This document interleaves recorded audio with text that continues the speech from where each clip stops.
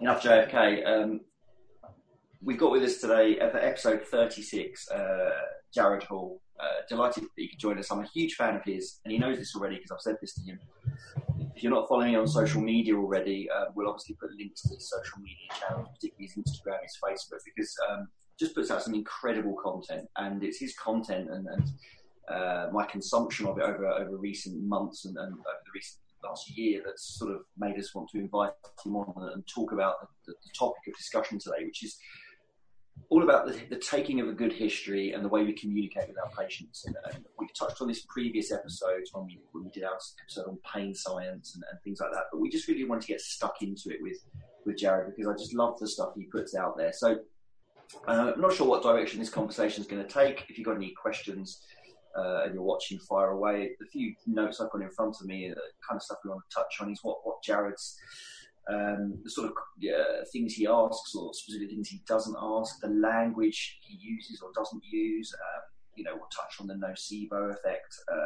We'll talk about how important it is to listen and all these kind of things. So I want to kick off, Jared, by obviously saying thank you so much for your time, and then kicking straight into with regard to a good history taking, which we all know is where a good consultation begins. What does a typical history taking for you look like? Well, I mean, first I'll say thank you guys for having me on here. It's an honor. Obviously, I've been following you ever since I believe I heard you on the Physio Matters podcast maybe a couple of years ago. And just blew my mind with some different things because I was kind of early on out of school at that point, and I was still very, very biomechanically minded around the foot and ankle and measuring everybody's subtalar joint to get them in subtalar neutral, and doing press fit molds in the clinic and that sort of thing. And then you rocked my world with that. So it's cool to get to come on here. As far as with the history taking, in my personal opinion, I think that the real true history starts with all the intake paperwork that you get from a patient. So a lot of people have patients do just a boatload of intake paperwork, and then they never even look at it. They just put it in the file it away in the computer. But if you're asking the right questions, if you're doing the right questionnaires, if you have a body chart, if you ask things that kind of grasp at what the patient thinks and feels about their condition and what history they've been through, what treatment they've had for it before, you're going to go in already knowing a little bit more about the patient and not having to spend a lot of time asking yes, no, basic questions, and actually get to hear their story, get to know them a little bit better. So I think a body chart can tell you an immense amount of information. And if you're dealing with a musculoskeletal problem, those focused outcome measures, maybe like the Orbro or Rebro musculoskeletal questionnaire, or the pain catastrophizing scale, Tampa scale of kinesiophobia, different things like that get an idea about how the patient thinks about their injury. If it is a foot and ankle injury, if you are a podiatrist, or if it's somewhere else, if you're another healthcare provider, will help you determine maybe I should explore a little bit more into the psychosocial aspects of this person's pain presentation, or maybe this truly is a nociceptive driven acute tissue injury, straight away from the paperwork. But the way that I always start my history taking is by trying to build a relationship with the patient first and foremost. I walk out to the exam room, I grab them personally, I introduce myself, I shake their hand, I ask how the day is going, I ask what they did this past weekend, ask a bunch of personal questions just to get to know them, so I'm not hitting them with the whole medical jargon right off the bat.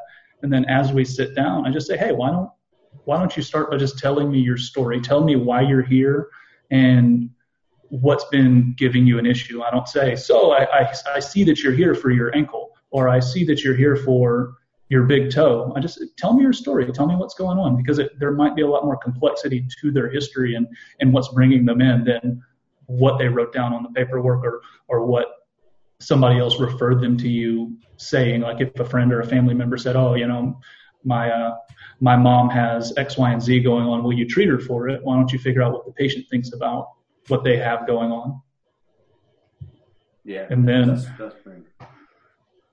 And I guess, moving on from there, we chatted about this earlier before we went live, just the mind-blowing data that's coming on coming out on the average time that medical providers talk to a patient before they interrupt them or before they divert the conversation, anywhere 17, 20, 22 seconds. So I really have been challenging myself lately to bite my tongue and just let the person talk for as long as they want to without, talking about their great uncle's cousin's dog or whatever it is. Yeah.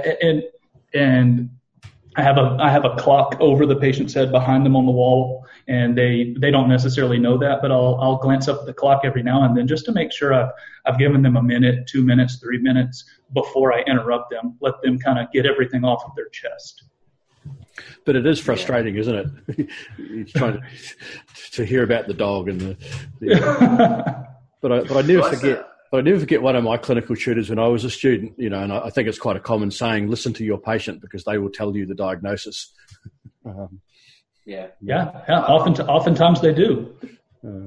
I certainly recall a paper which said that the average patient will bring in it was something like 2.4 problems, and you know what it's like when they're worried. They may have been thinking, you may have seen 12 people that day and they're just a 2 o'clock patient, but to them, they may have been thinking about this for 3 days, 4 days. And I've often found that when they come into the room, you just got to let them they've planned what to say. They have a little script. They've decided what they think the most important things are that we need to know. So if we interrupt them, we're far more likely to lose finding out what those things are. And I totally agree. Your concern is always if you're running a bit late and they're talking and they feel like they're going off on a tangent. It's like, I'm going to have to bring them back on track here because they're going to go on forever. But in your experience, how long do people go on for uninterrupted? I think it's only a couple of minutes. The research suggests, isn't it? It really is. I mean, I can count on one hand the amount of patients that I've had in the last few years that started talking and then just didn't stop talking for 10 plus minutes. It's usually 2 or 3 minutes, and I've noticed that actually some people feel shocked because they come in and they sit down and they tell their story, and then they kind of just go quiet and they look at you, and I'm just still waiting. I'm just staring at them, and they go, I guess that's it. Yeah, that's it. That's what's going on. Because they're not used to that. They're not used to actually telling their entire story and hitting all the points and not being interrupted or redirected. Yeah, it's usually a couple of minutes, 2 or 3 minutes. So for you, your top tips would be to make sure the literature you send out beforehand, when they book the appointment, they've got time at home to fill that in at their leisure. They can bring it with them. Say you can sort of have a glance over it in the first few minutes, or if it's been scanned on the system by your admin team, and then those first few minutes just build a rapport and just make sure you're listening. Don't dive straight in with tell me what hurts, tell me how you hurt your ankle, tell me how long your shin's been hurting. Just let them tell you their story. That's kind of the big tip that I get from you and from all the other people I follow on social media. Is that fair summary? Yeah, and I remember being taught in school, don't ask open-ended questions. Ask yes/no questions. Keep the patient on track. Get the information you need. Be very efficient. And now I tell my students, don't do that. Don't ask yes/no questions. Let them tell you their story. Let them kind of give you some detail that you might not otherwise get, because they'll tell you how they're feeling. They'll tell you what they think is wrong. And I like to look at those questionnaires to say, well, hey, Ms. Jones, I noticed that you said that you have a lot of difficulty squatting down, or I noticed that you said that you have trouble sleeping, or whatever it may be. Can you tell me a little bit about why that is? And, learning what we're learning about the complexity of pain, we have to make sure that we don't automatically equate injury with pain, right? And pain with injury. Somebody might be having pain, and it's not necessarily because they have a true acute injury or something that is a glaringly obvious, tissue disruption. And we know that sleep impacts that level of pain that they experience, and we know that stress impacts that level of pain they experience, and fear and other metabolic conditions, diabetes or rheumatoid arthritis or whatever it may be, could be having an influence on that. And you might not get to that information, or you might not have the opportunity to talk to the patient about all these other factors that could be playing a role in their plantar fasciitis, for instance, if you didn't know that they had problems sleeping, or you didn't know that they were stressed or anxious, or that they were worried or concerned or scared that they might not get better, or whatever it may be, Yeah. Just on that last bit there, Jared, I think it's that's something that we've always glossed over, that we've have obviously been totally unaware that the impact those issues have on, say, the description of the symptoms, the perception of the pain, the perception of quality of life. And obviously it's only been in recent years that that's really come to the fore. So I just wonder if you could comment on that. Sort of. Yeah, I mean, I think, with everything that we were talking about before we went live, I see just a ton of similarities between the podiatry profession and the physical therapy profession. We're taught to be very tissue-based, very biomechanical in nature. Everything is a joint problem, or it's a connective tissue problem, or it's a muscle problem, tendon problem. That's all it can possibly be. And you fix the joint mechanics, or you fix the tendon disruption, and then automatically the pain goes away. But that doesn't actually reflect what the best evidence is saying about the vast majority of musculoskeletal conditions that we see. Most of those conditions, if they're not an obvious acute injury, are probably going to have some form of psychosocial component to it, or maybe the biological component has something to do with the global health of the patient rather than just the biomechanics that they're presenting with. And even that acute injury, the degree of pain that they're experiencing isn't necessarily reflective of the amount of tissue damage that they're experiencing. The central nervous system and expectations and beliefs and prior experiences and all that sort of stuff factor into the degree of pain that person will experience based on the condition that they're presenting to you with. And it might be just dramatically amplified because they're very anxious, they're very depressed, they're sleep deprived, they have, poor metabolic health that creates an increase in systemic inflammation, which increases the amount of nociception driven up to the brain, and then the brain is more on edge because of those other psychosocial factors, and that amplifies the experience of pain, or it creates a more aggressive experience of pain because the brain perceives there to be a greater amount of damage, or a greater amount of danger based on all those factors. Yeah, it's interesting because I'm actually dealing with a problem at the moment, and someone with ankle sprain or twist of the ankle, but MRI, ultrasound, X-ray, no tissue damage, nothing. No swelling, nothing, just a lot of pain. And for psychosocial reasons, some alarm bells have gone off. So, yeah, it's I was going to say 20 years ago, we probably would have put them in orthotics. What? Craig, you haven't put them in orthotics already?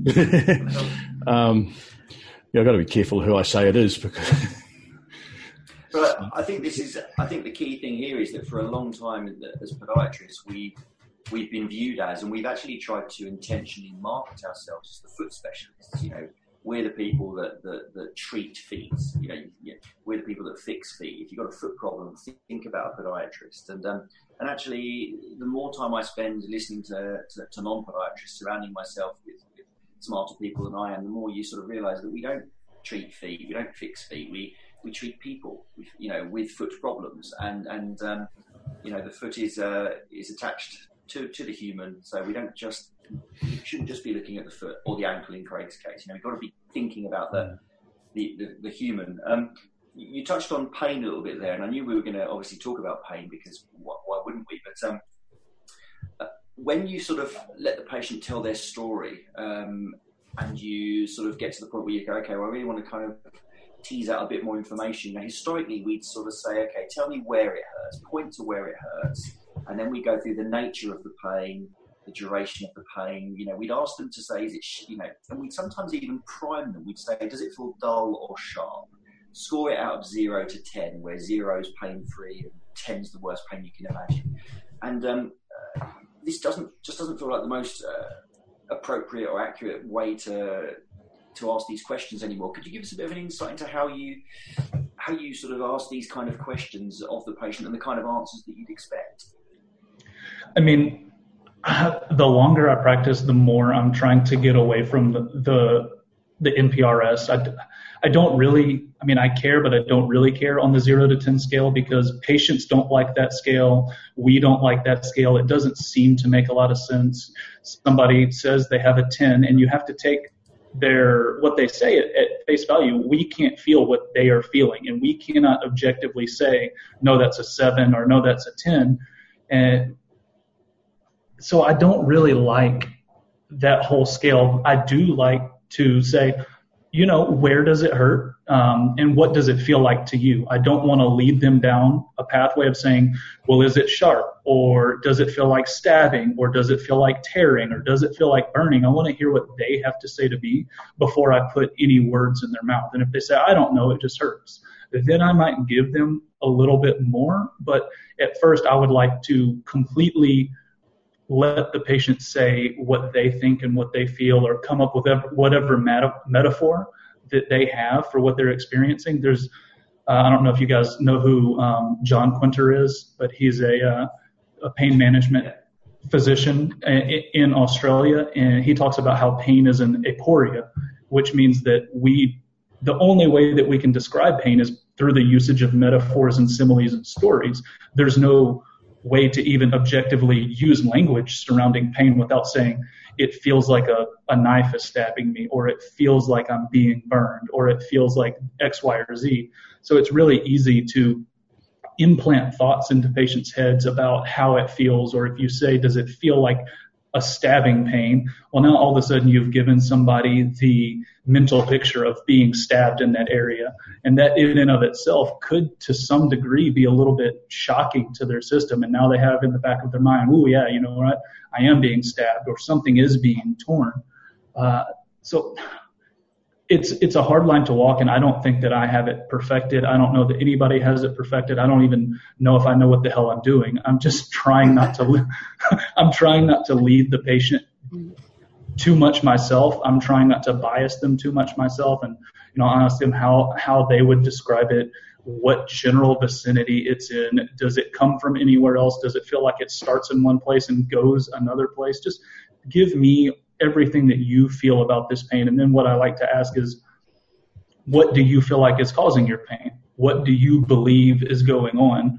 And a lot of times you'll hear some really crazy stuff about what the patient believes is going on because their mom or their previous medical provider or the surgeon last year or the chiropractor down the road or the last 3 physical therapists that they saw told them some ridiculous story about,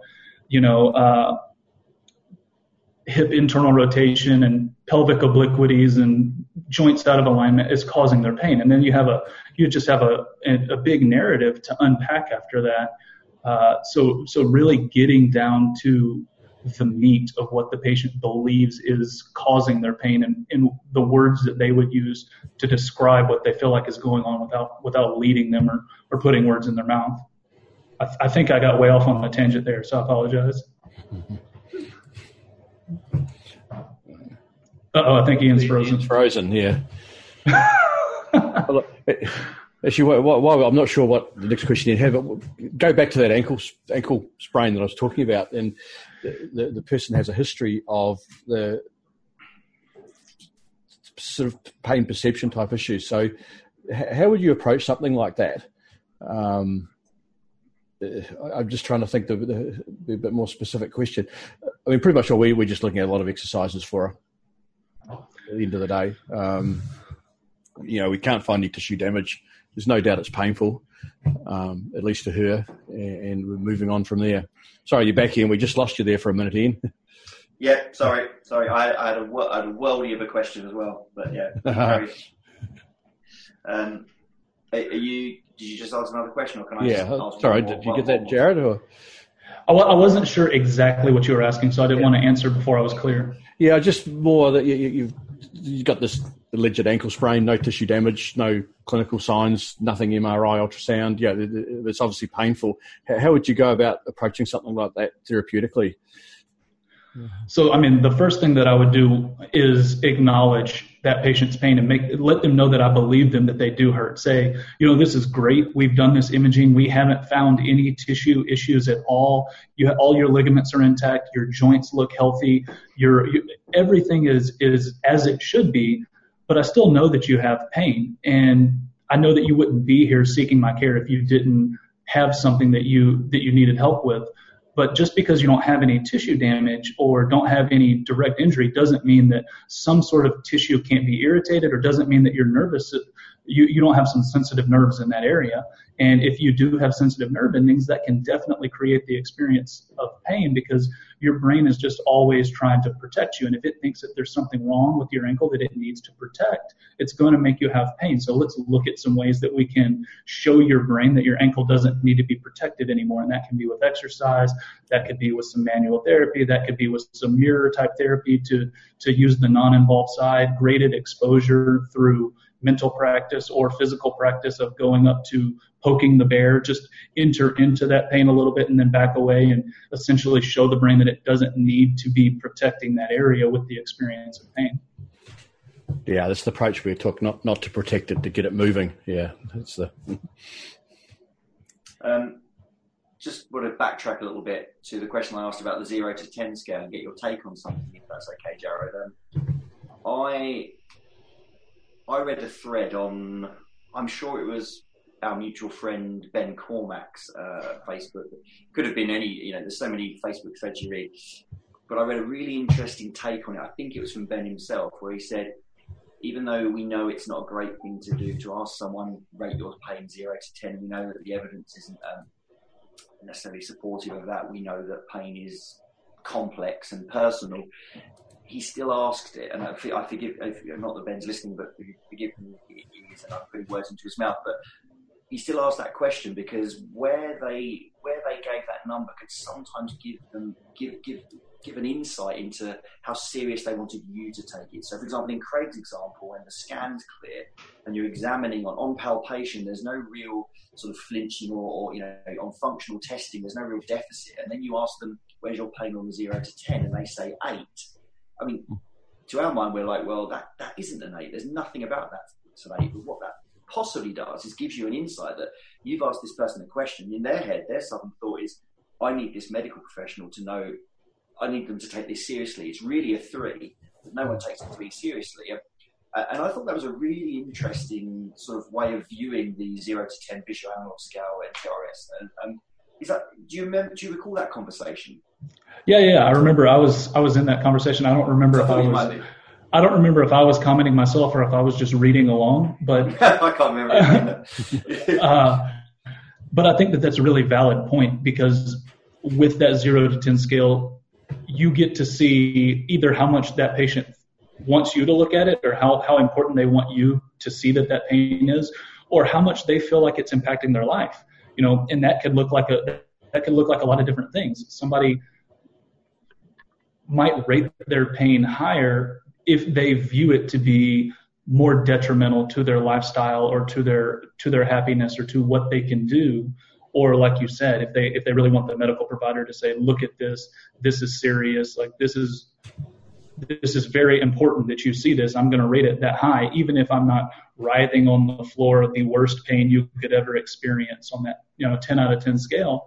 To them, it's very important, and it's we can, like I said, we can never say that they're not experiencing a 9 out of 10 or an 8 out of 10 or a 1 out of 10. We have no idea what a person is feeling because there's no objective way to measure it. We have to believe them and know that if they rate their pain really highly, they're really asking for us to listen to them and us to care a little bit more. They really want us to care and examine them further or help them more. Yeah. Andrea has just commented on the Facebook page, quite a good comment actually, and I totally agree with her. She said, I always ask what their expectations are from the appointment. I presume she does that fairly early on, and often you get quite a surprising answer. And I think we've all been guilty, certainly I have, of making an assumption about why this person's here. So tell me what your story is, or tell me what the problem is, and my assumption being they want this problem resolved. But actually, not always the case, is it? I mean, how early on in the consult, I'm guessing that is a question you would ask, how early on do you pitch that one out there? So that would usually probably be somewhere mid history taking or mid examination, after I've got them to tell me their story, And then I usually say, what have you done so far for this, or what treatment have you had, and how beneficial has that been? Who have you seen for it? And once I've got a good idea of everything that they have and haven't done, I would ask that question in some form or fashion about what do you expect to be done for this, or what do you expect will make this better? What do you envision me helping you with? How do you feel? What can I do for you? Is kind of like one of Louis Gifford's questions. What's wrong? What can I do to help myself? What can you do to help me? Type of deal. So that really gets the idea of they don't necessarily care about the pain at all. They just want to get back to running, and they don't necessarily care if it hurts a little bit. They feel like they're limited in running or squatting or stairs or, sleeping or playing with their kids right now. And their expectation is, I want to get stronger so I can do those things, and I don't really care if it hurts. So if we automatically focus on, we've got to make this pain go away, then that might lead us down the wrong path of something that they're not necessarily that interested in. Yeah. And I think it's fair to say that 9 out of 10, if not 10 out of 10, disgruntled patients, bad experiences with clinicians has probably been where expectation hasn't been met. And that's why people are often unhappy. You can be the nicest person trying to help someone, but if you didn't meet what their expectation was because you didn't know what it was, then you're probably not going to get left a very good Google review. So, from our own point of view, finding out what they want from it is good, because then we can fairly early on say whether we think we can meet that or not. And it all comes back to that two-way, that bi-directional communication, I think, doesn't it?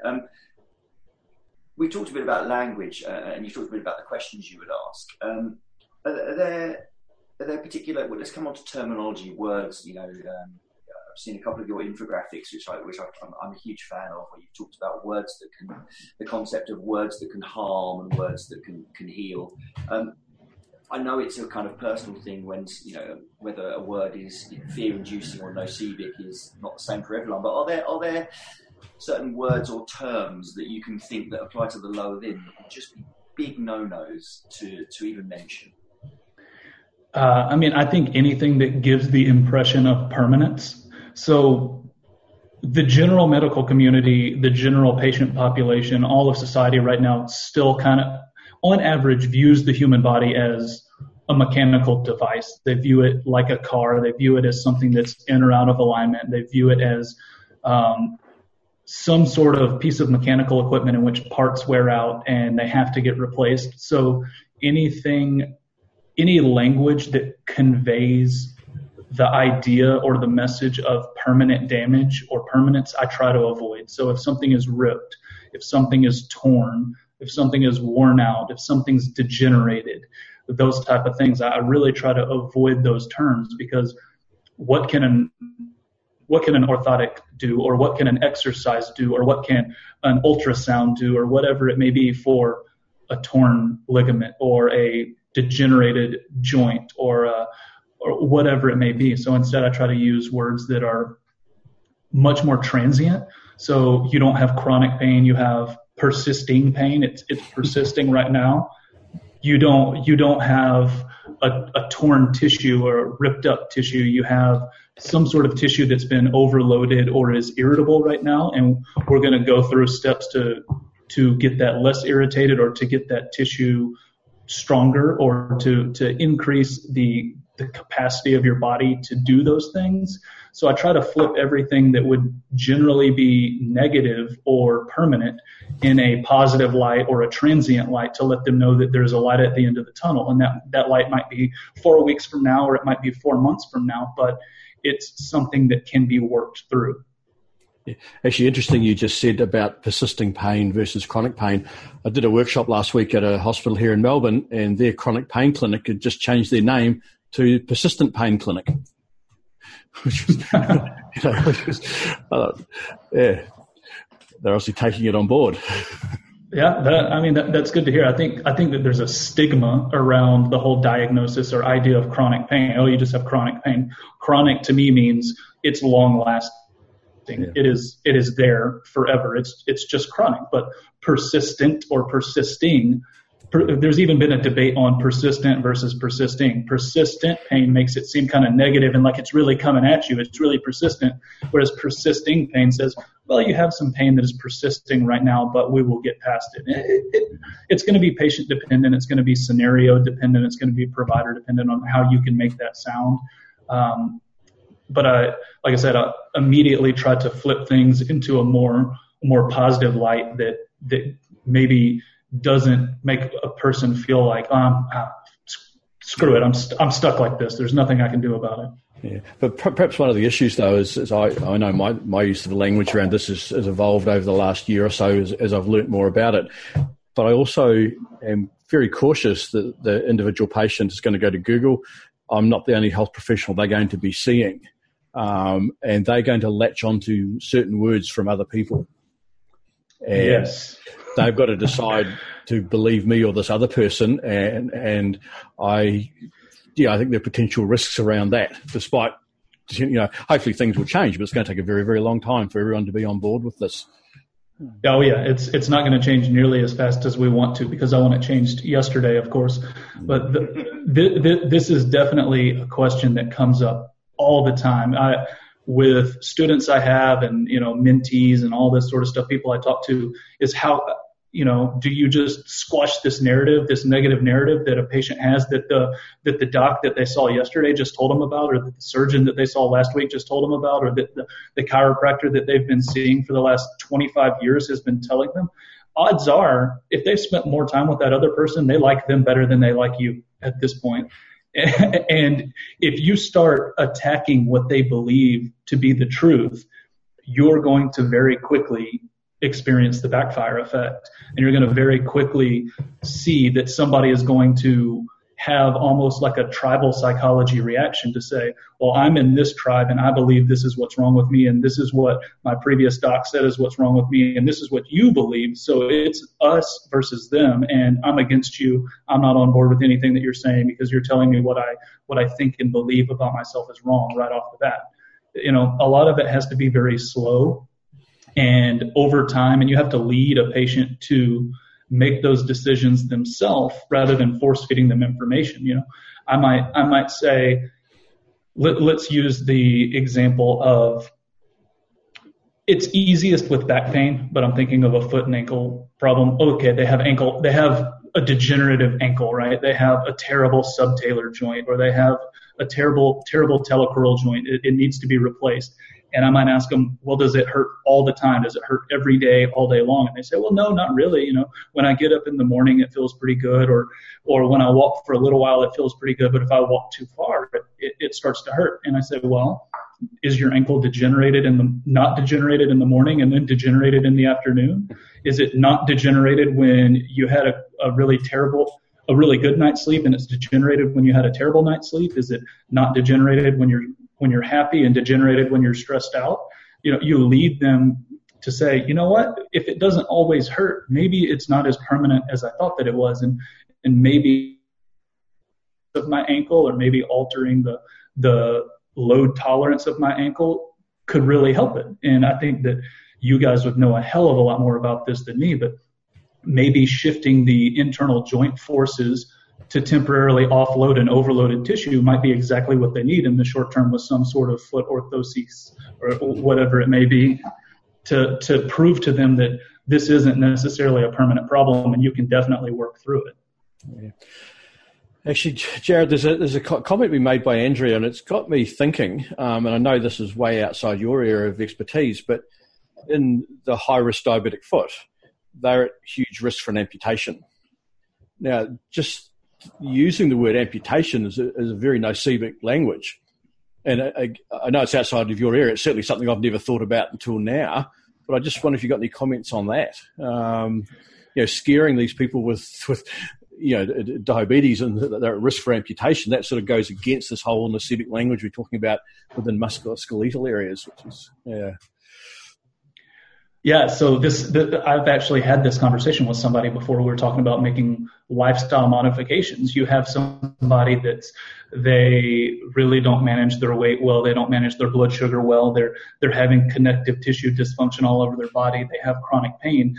Do you essentially, kind of threaten them with what could happen to light a little fire underneath their butt. And I honestly don't know. Do you say, hey, you could end up with a foot amputation? Do you want that? If you don't control what's going on with your foot right now, if you don't check your foot every day for ulcers, or you don't make sure that you're not experiencing some sort of infection, if you don't check your blood sugar every day, if you don't change your diet, if you don't exercise, you end up with an amputation. I don't know if that's the best path to go down. It would be really cool to see if tracking a couple of patients over a few years, if using imagery or language like that actually was helpful to them or hurtful to them in the way that they decided to continue to manage their condition. But I don't have a good answer for that. And if I did answer out, I would just be making stuff up. No, I think we've always, for quite a while now, it's always been, especially with that population, about being more positive, focusing on what they can do versus what they shouldn't be doing, those kinds of things. But in the concept of nocivic language, I've never thought about it until now. Yeah, I must admit, it's not a group of people I see anymore, but many years ago when I was in the NHS doing high-risk clinics, we were very much telling them about the risks of what could happen if they didn't do the right things, in the sense that we were trying to educate them. But actually, I think Andrew's point's great. You want to keep them positive, but how do you keep them positive? But you still got to be truthful to them and tell them the genuine risks of the process that they have going on. That's a great question. Now, I never thought of that.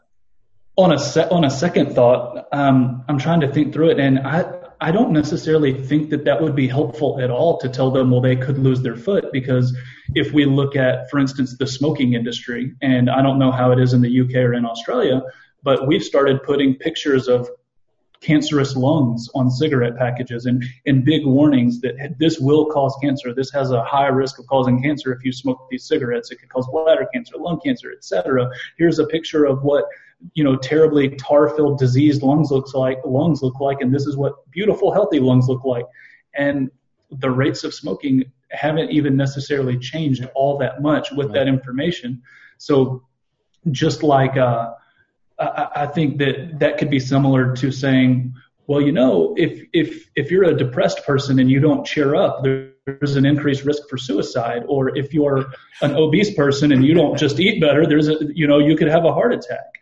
I think that probably going in and doing something that was meaningful for that patient, helping them find meaning in some way to change the habits in their life, rather than fear tactics or scare tactics, would probably be a more effective way to do that, just based on looking at similar data from other areas. Yeah, it makes sense. Jared, you came over to London to speak at a conference not too long ago, and I remember seeing a couple of your slides, which were great, and they were entitled "Stop telling your patients everything's wrong with them." And obviously, was it the chiropractic conference? I think it was. Yeah. Yeah, it certainly wasn't a podiatry conference, but it was amazing to me that you were sort of as a physical therapist giving a talk at a chiropractic conference. Bullet points of all the ways that we can inadvertently give our patients the impression that they're just a mess, they're just a mechanical, pile of wreck. And almost every single one of those points could be applied to podiatry as well. And I think because we've been so mechanically minded and anatomically minded and structural in the way we're taught, the way we approach things, particularly in our musculoskeletal clinics, we have, as we've already said, kind of ignored the person, ignored the complexity of pain, ignored the whole point that pain is an output of the brain, not an input. And half the things that I think back to my junior self 15 years ago saying to patients really make me cringe now when we're talking so much about alignment. And like you say, as a new grad, you're worried about the position of the rear foot, you're worried about someone's dynamics. And we now know that, 50% of the runners that come in to see me, the first thing they say is, I think I'm a pronator. We've talked about that before. Can you just, for the people that aren't aware of those slides, and I'll link to them because I think they're great, just give us a bit of a gist of the topic of that talk and how you think that kind of applies to podiatry, because I do think we're probably guilty of accidentally telling people they're leaving our clinic rooms with the thought process that they're not in a good position.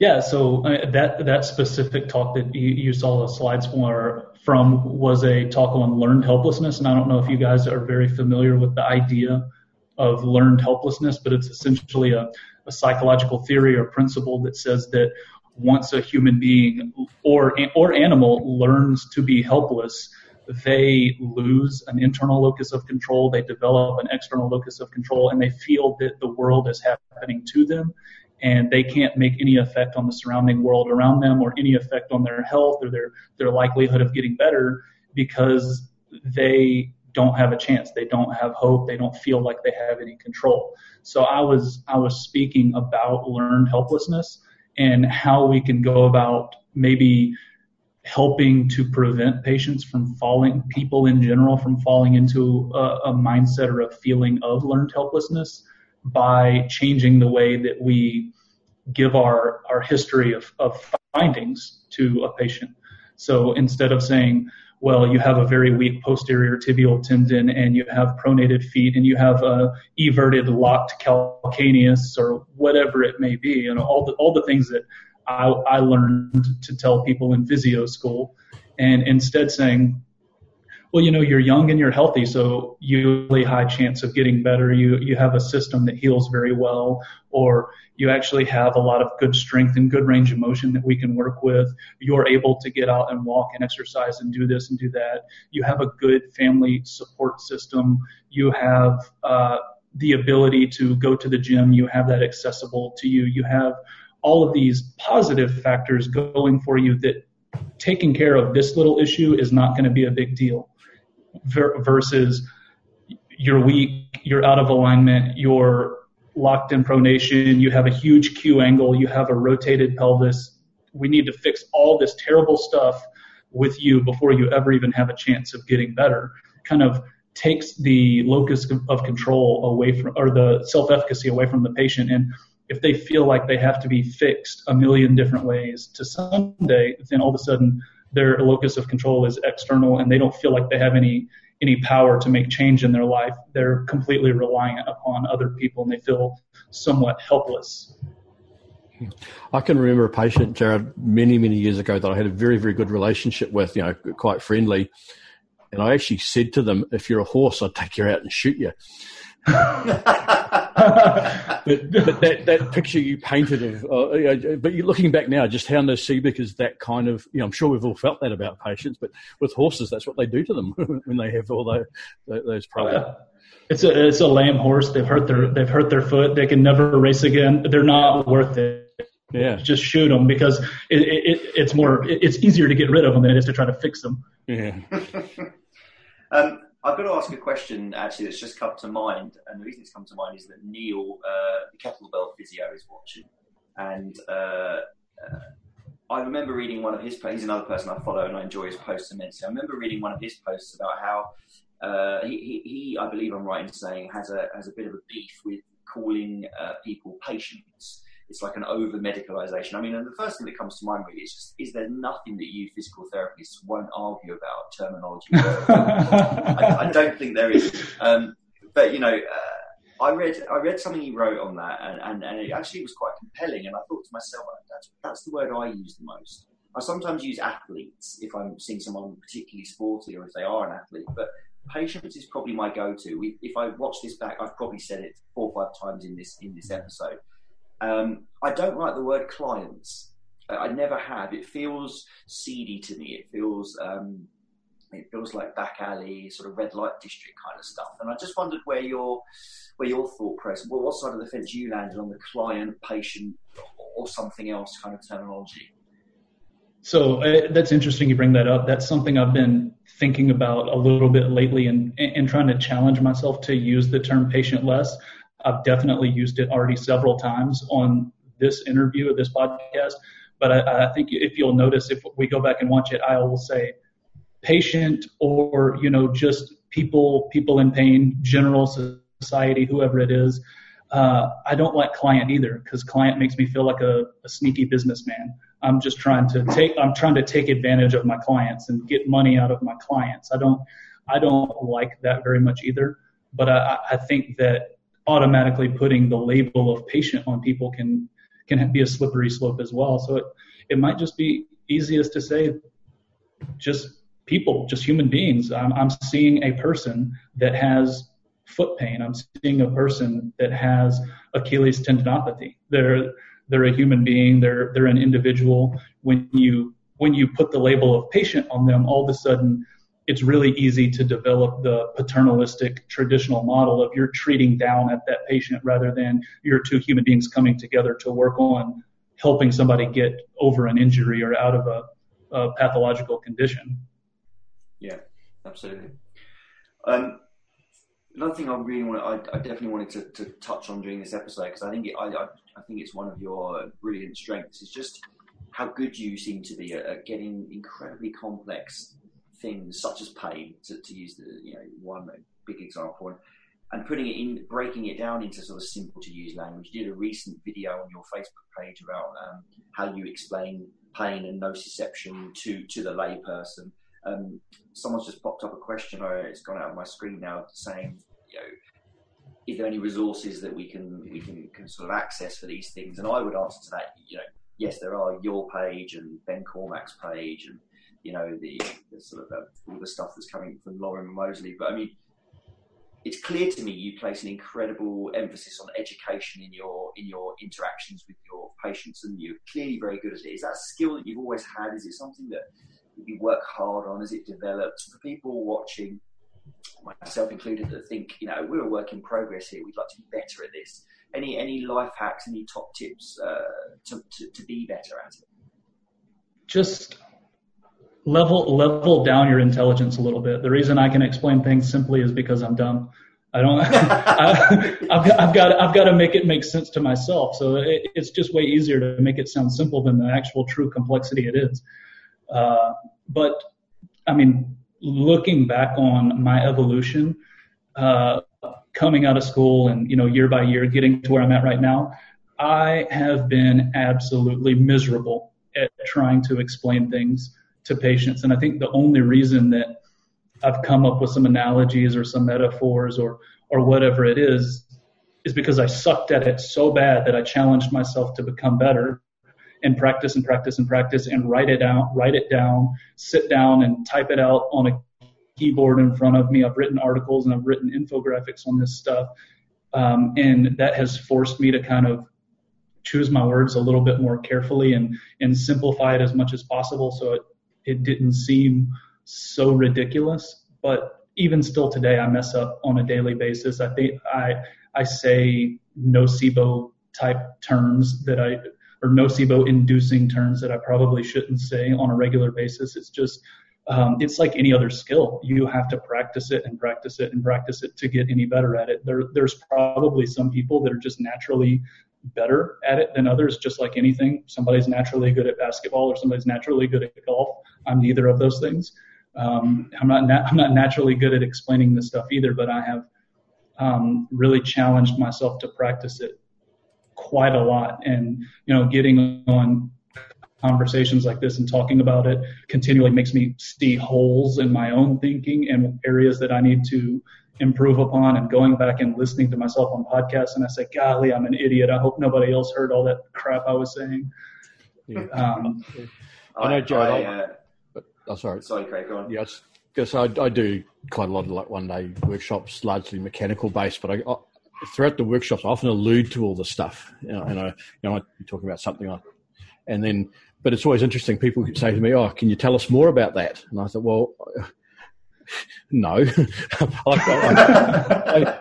I know enough to know what I should be doing. I know enough to explain to people, to other clinicians, there's a lot happening in this area and you really need to be on top of it, but I don't know enough to teach it, and that's the problem. So like the question earlier from Jamie,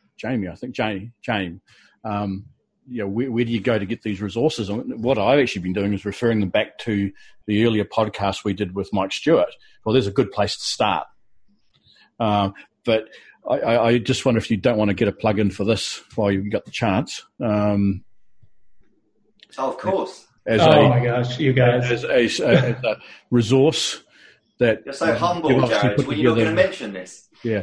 I mean, I wasn't planning on it, but yeah, myself and a colleague of mine, Jim Hefner, who's a physio in Boulder, Colorado, came together to work on a little project to really try our best at simplifying some metaphors and some stories to help better understand the experience of pain. And it's still a work in progress, and I think we have a little bit of maybe over 50 little stories, narrative stories or metaphors to help explain the experience of pain and explain what graded exposure is and explain different tissue pathologies and that sort of stuff.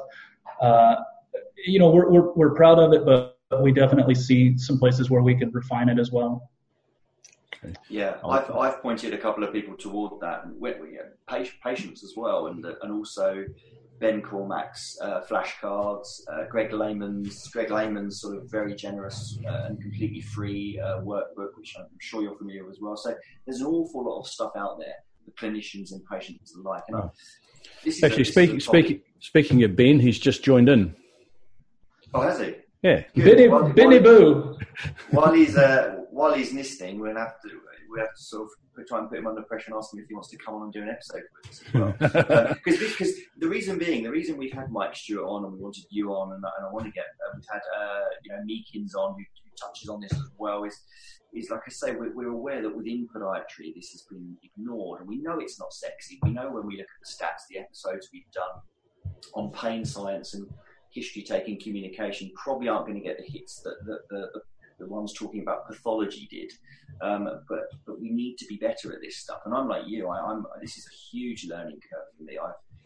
I've been just tried to completely surround myself with it for several years now. My only goal is to try and be a bit less shit at it than I was the day before. That's my only. And if I manage to achieve that every day, then at some point maybe I'll be okay. But as podiatrists, we just want to raise the profile of this kind of stuff. I mean, history-taking, communication is just, without that, we really, the pathology is sort of irrelevant to me, but we've been so focused on pathology our entire sort of careers, our entire teaching, and I think we just need to shift that balance slightly. So is there anything else? I know you do an awful lot of teaching, Jared. This is a question I've begun asking people at the end of these episodes now. It's just become my sort of tradition. You do an awful lot of teaching. To both your patients / people in your clinics, to other professions of varying backgrounds, and I know you've talked about this stuff an awful lot over the months and the years. Is there anything that we haven't touched on that you'd like the listening audience to, a sort of take home or something that you sort of think, what, one final thing, I just want to make sure everyone's sort of it's registered with everyone. Is there anything we haven't covered that you think is important to just put out there before we wrap things up? I mean, I think if I had to condense the most important bullet point down, it would be that to remember that at the end of the day, those patients / clients / people that you're dealing with are human beings just like you, who are undergoing stressful situations just like you, who are having family issues just like you, who are having beliefs and expectations that maybe you could have a positive impact on. So when you're interacting with people, try as hard as you can to be somewhat positive, to think about what you're saying before you say it. Understand that it's easier to harm somebody with your language than it is to help somebody with your language. To steal a title from Ben Darlow, it's easy to harm, hard to heal, right? The effects of what we say to people can be profound. So making sure that we are being helpful and positive in providing some sort of hope to people, rather than being very paternalistic and talking down to people and being negative and not being hopeful or providing some sort of positivity to look forward to. It can really dramatically change whether or not a patient gets better, or how fast they get better, or what they believe about their ability to get better, because beliefs are probably one of the most powerful predictor of somebody's ability to get better from a musculoskeletal injury, and that continues to show itself in the literature just time and time again. I have a slide, I think, that has like 15 different articles that I've cited to show that fear avoidance beliefs and maladaptive beliefs time and time again lead to greater levels of pain, greater levels of disability, and increased medical costs, all this sort of stuff that we directly have the ability to impact, and it doesn't take very much just to change the way that you explain something or change your wording just a little bit to hopefully prevent pretty significant over-medicalization or over-treatment or disability in the future. Sure. Yeah. I think the great thing about this as well is that there's just so much opportunity to practice it. So whoever's listening, this kind of it excites them, it ignites a fire within them. You've got a list of 15 clients, patients, people tomorrow. You've got 15 opportunities to practice this. If we, our episode we did with Seth O'Neill on Achilles tendinopathy, great episode. But you have to wait till the next person in your clinic presents with Achilles tendinopathy to practice what you've heard, what you've learned. This stuff, you just get so much opportunity to play with it, to practice with it, to evolve as an individual yourself. And I think that's I don't know how that doesn't excite people the way that excites me. I think that's probably more of a narrative on me than it is on anything else. But Craig, anything else you wanted to say? No, I think the hour's gone. It's gone quickly. It's been helpful. So again, as per normal, quite a few people have just joined in. Hi, Debbie. And if you come back in 10 minutes, Facebook render it and it'll be available from the beginning. It'll be up on YouTube in a few hours, and obviously as a podcast now, that'll be there later today, my time. So thanks so much, Jared. It's been really good. Thank you, guys. Really appreciate it. And thanks, Ian, and we'll see everyone next week.